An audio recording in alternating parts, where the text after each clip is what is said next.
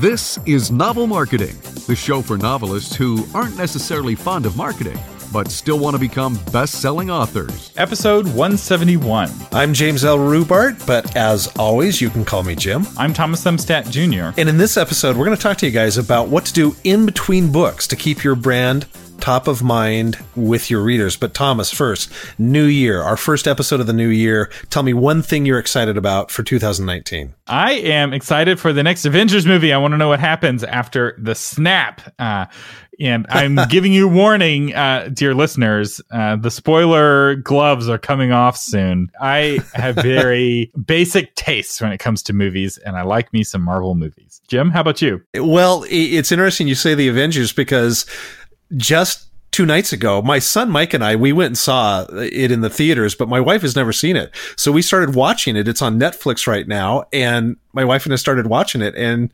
she's really getting into it. So I'm having fun. It's always fun to have, when you really like a movie, to have someone else experience. So I will piggyback on that and say that I'm excited about the Avengers movie. And I will add that I'm excited about our mastermind retreat, which is coming up as we're recording this in just a week. So by the time you guys are hearing this, it'll be the next day. So I'm excited about that. Yeah. But without any further ado, let's get to it. In this episode, we're going to talk about building your platform in between books. And this is important because there's a temptation to go dark while you're writing your next book. And when you do this, it makes all of your marketing harder. People forget who you are. I know that's hard to hear, but do you remember the names of all of the authors of all the books you read last year? And do you still remember? Are they still top of mind? That's important to maintain, and that requires nurturing, especially if your books only come out every 2 or 3 years. It's even more important to keep your relationship with your readers fresh. And so we're going to talk about some ways to do that in this episode. A little philosophy to kind of get this within context so you guys can understand it. An airplane flying from Seattle to Chicago uses half its fuel to get to cruising altitude.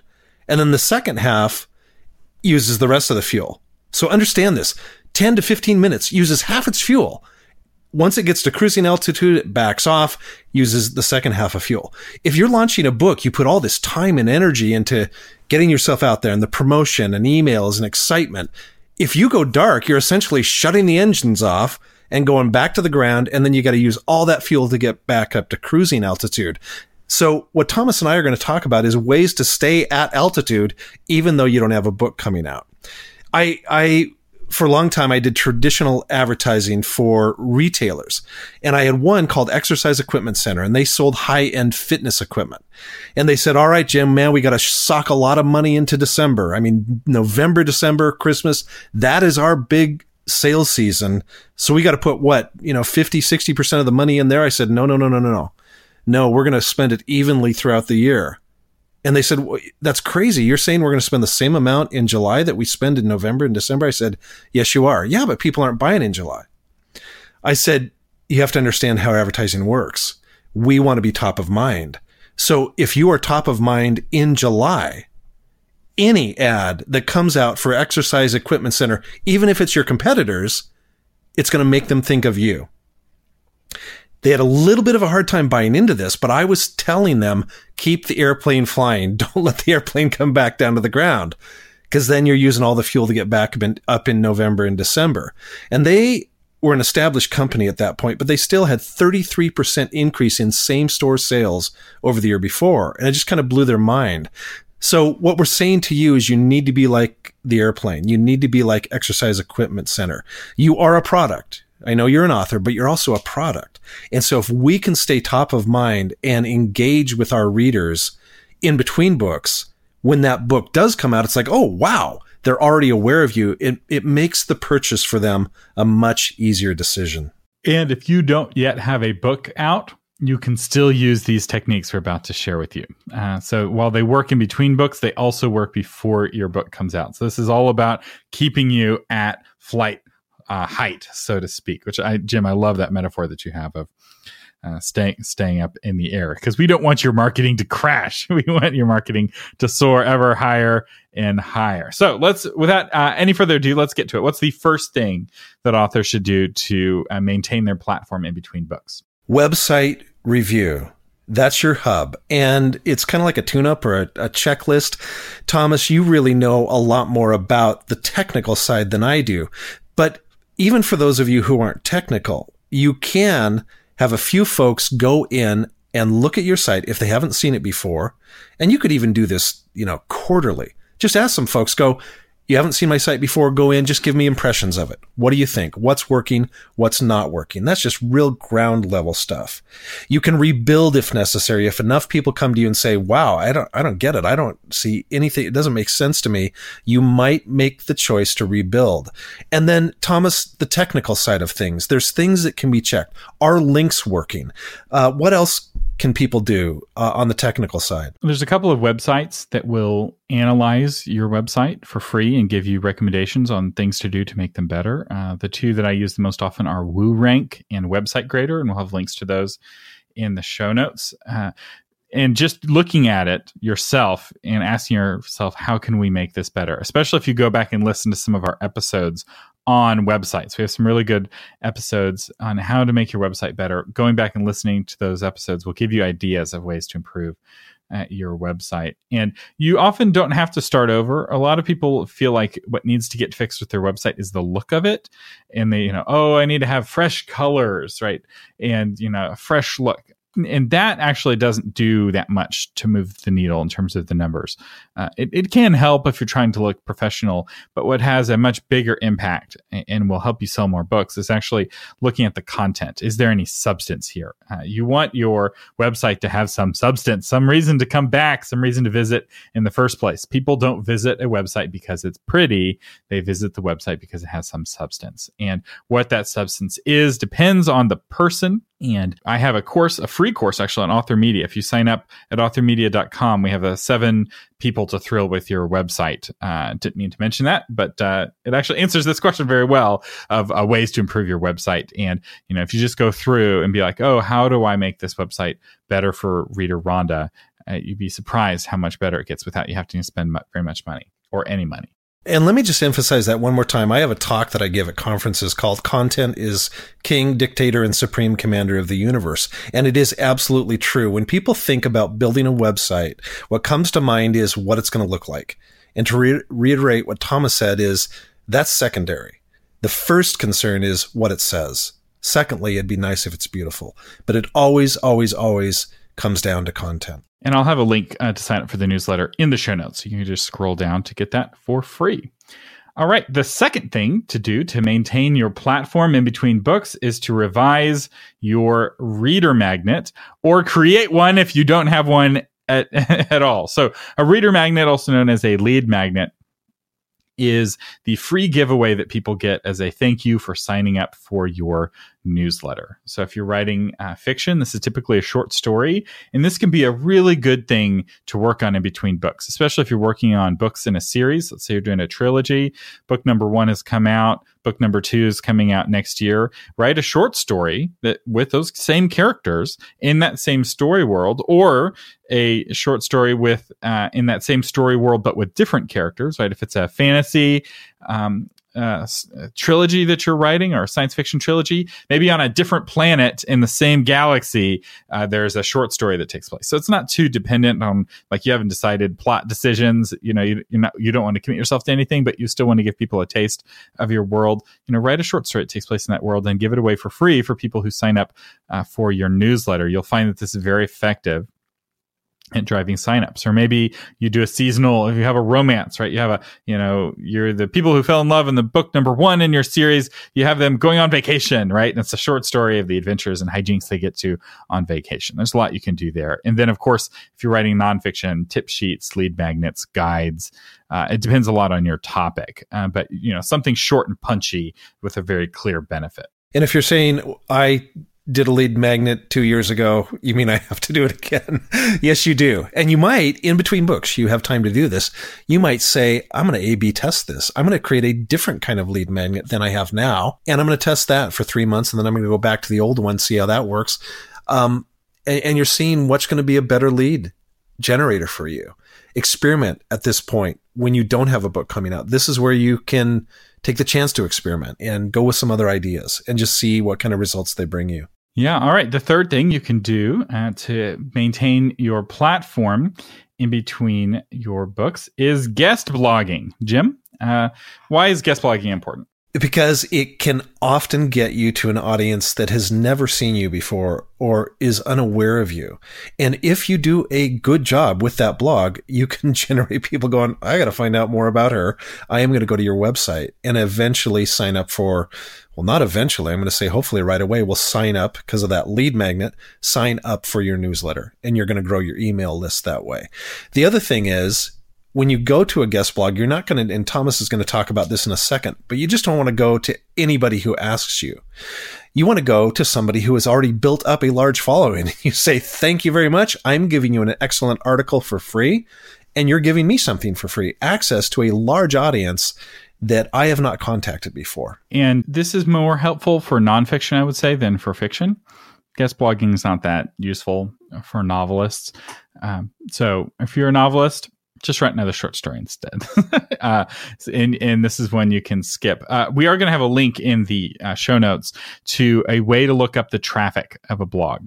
And specifically, you want to look at the Alexa score, and you want as low a score as possible. If a blog does not have an Alexa score, so when you click the link in our show notes, you put that blog's web address onto the page you'll be at, and it says no score, don't blog, because it means that website gets very, very little traffic. Alexa, I think, tracks the top 10 million websites in the world and ranks them.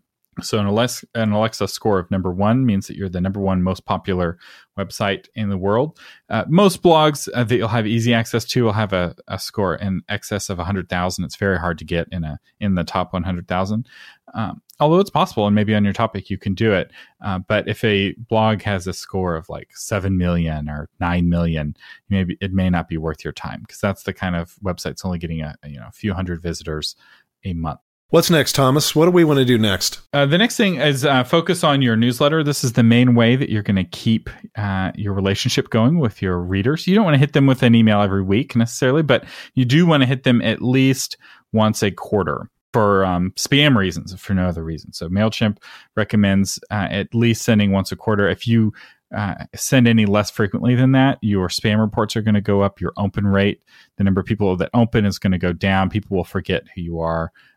So, try to find something to send. Monthly is kind of the sweet spot. Most readers are happy to get a monthly email or a semi-monthly email every other month, just with an update on how things are going. And if you're writing fiction and you're like, no, I don't have anything to say, then review books that are similar to your book. Hopefully you never stop reading and you have at least other people's books to recommend, so that you're seen as the source for good reading in your genre. And that's what you want. You want to be the source, right? You want people coming to you for book recommendations, not recommendations from somebody else. Another thing you can do is work on your drip campaign. This is simply an onboarding sequence. Somebody signs up for your newsletter, and there's a series of emails that goes out to that new subscriber. And one of the things that Thomas and I do is, when we're writing an email to you guys, we'll bounce the ideas off of each other. We'll bounce the content. I'll say, hey, Thomas, take a look at this. What do you think? And he'll come back with some edits, or I'll come back with some edits for him. Well, you can do the same thing. You pick an author that you're friends with, maybe part of your critique group, or someone you're friends with online on Facebook in a Facebook group. Say, let's critique each other's drip campaign. I want to improve this. I want to make this really good. Just like a good editor makes your book better, a good editor can make your email sequence better. It takes practice and have fun with it. If it's not fun for you to write, it's not going to be fun for them to read. So email really is very powerful. All right. Number 5 on ways of maintaining your platform is to get involved on Goodreads and Facebook groups. Jim, what the heck? We're not telling people to go to Facebook, are we? There have been groups created in your genre, specific groups. And I can't tell you the number of times I have gone on there and my name is mentioned as a book that somebody liked. And I go in there and I just hit the love button, or I just have a GIF that, of somebody happy, this kind of thing. Or I'll make it takes me 5 seconds to make a comment. And I'll get emails from people saying, oh my gosh, I bought your book. I read your book because of the comment I saw on the Facebook page. I did not know you existed. We are doing all this promotion. And yet the reality is, unless you're selling, 100 million books, unless you're James Patterson or J.K. Rowling, So many people out there do not know about you. And so Facebook is a real easy way I've seen for my career where I can go on and it seems personal, and it is personal because I'm engaged. It's me.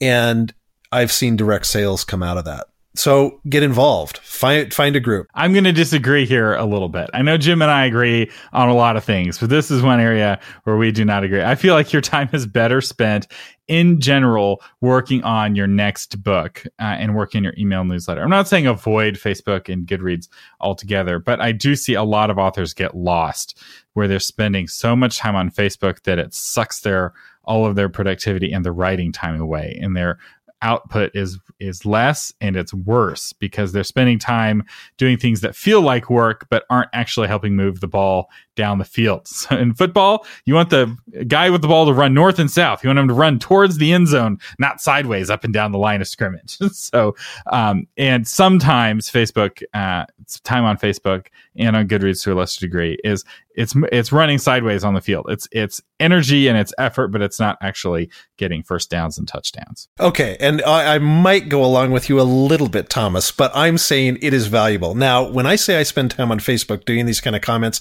I would say I spend, probably 3 to 5 minutes a day doing it. I guess it's like, if you score the touchdown, it's worth it to do the little dance and demonstration in the end zone because that endears you to the fans.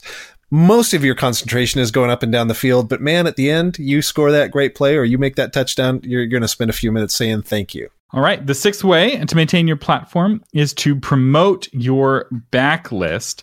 If you have multiple books out, one of the things you can feature from time to time is your older books in your email newsletters or in other ways. You may even consider relaunching one of your books. We did a whole episode on that, episode 134. If you want to listen to it, we'll have a link in the show notes. Just scroll down.